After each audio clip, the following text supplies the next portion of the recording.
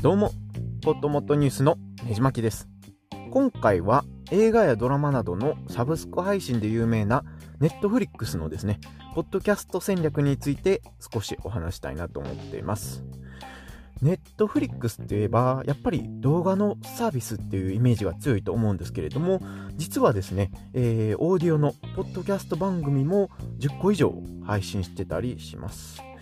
特に有名なのは、ゲストを呼んでですね、毎回最近どんな番組を見てるかとか、なぜその番組がおすすめなのかを語ったりする I'm Obsessed with This っていう番組とかですね、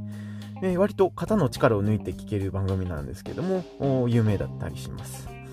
で、実際にですね、Netflixに出演している俳優さんとかがゲストとして出演するので、意外な一面を聞けたりもすることができます。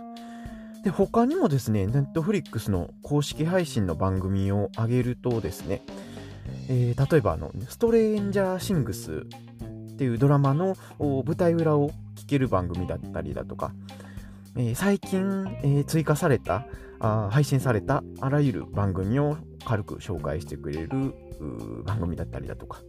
他には、ひたすら俳優さんをインタビューする番組だったりだとか、などなどいろんな番組が配信されています。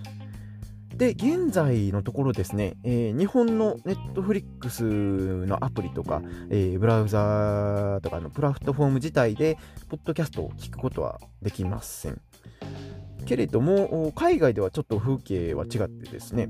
僕が世界一周旅行中に、オーストラリアにいた時ですね、オーストラリアで、泊めてもらった方のNetflixをちょっと見てたんですけども、それだとですね、番組のチャンネルを開けて、番組に関するポッドキャストがもしあれば、そのポッドキャストに飛べる、ボタンというか、カラムがあるので、クリックできる仕様になってます。で、実際クリックするとですね、オーディオだけが流れるっていう仕様になってて、ポッドキャスト並みに、こういうとこにも来てるのかなって、驚いた記憶があります。考えてみればですね、1年ほど前まで、ほぼ音楽配信サービスっていう認識をされてたSpotify もですね、1年ほど前かな、突然1年も経ってないか、急にアプリ内で、大々的にそのポッドキャストを表示し始めて、急にオリジナルの番組を配信始めましたし、Netflix が似たようなことをするっていうのも、個人的には容易に考えられるんじゃないかなと思ってます。僕の勝手な予想なんですけれども、2020年中にですね、Netflix のアプリとかブラウザでもポッドキャストを聞けるようになるんじゃないかなと思ってます。Apple TV とかですね、最近ディズニープラスなんかも本気で、動画コンテンツに参入してきているので、そのですね、動画だけで、他のサービスと差をつけるのは手詰まり感を感じてるんじゃないかなと、Netflix が感じてると思っています。やっぱり動画作るのはやっぱり時間もお金もかかりますし、サクッと作るのはちょっと難しくて、オーディオだとですね、本当に個人単位でも作れるほどの気軽さがあるので、そういったところを Netflix は狙ってるかと思ってます。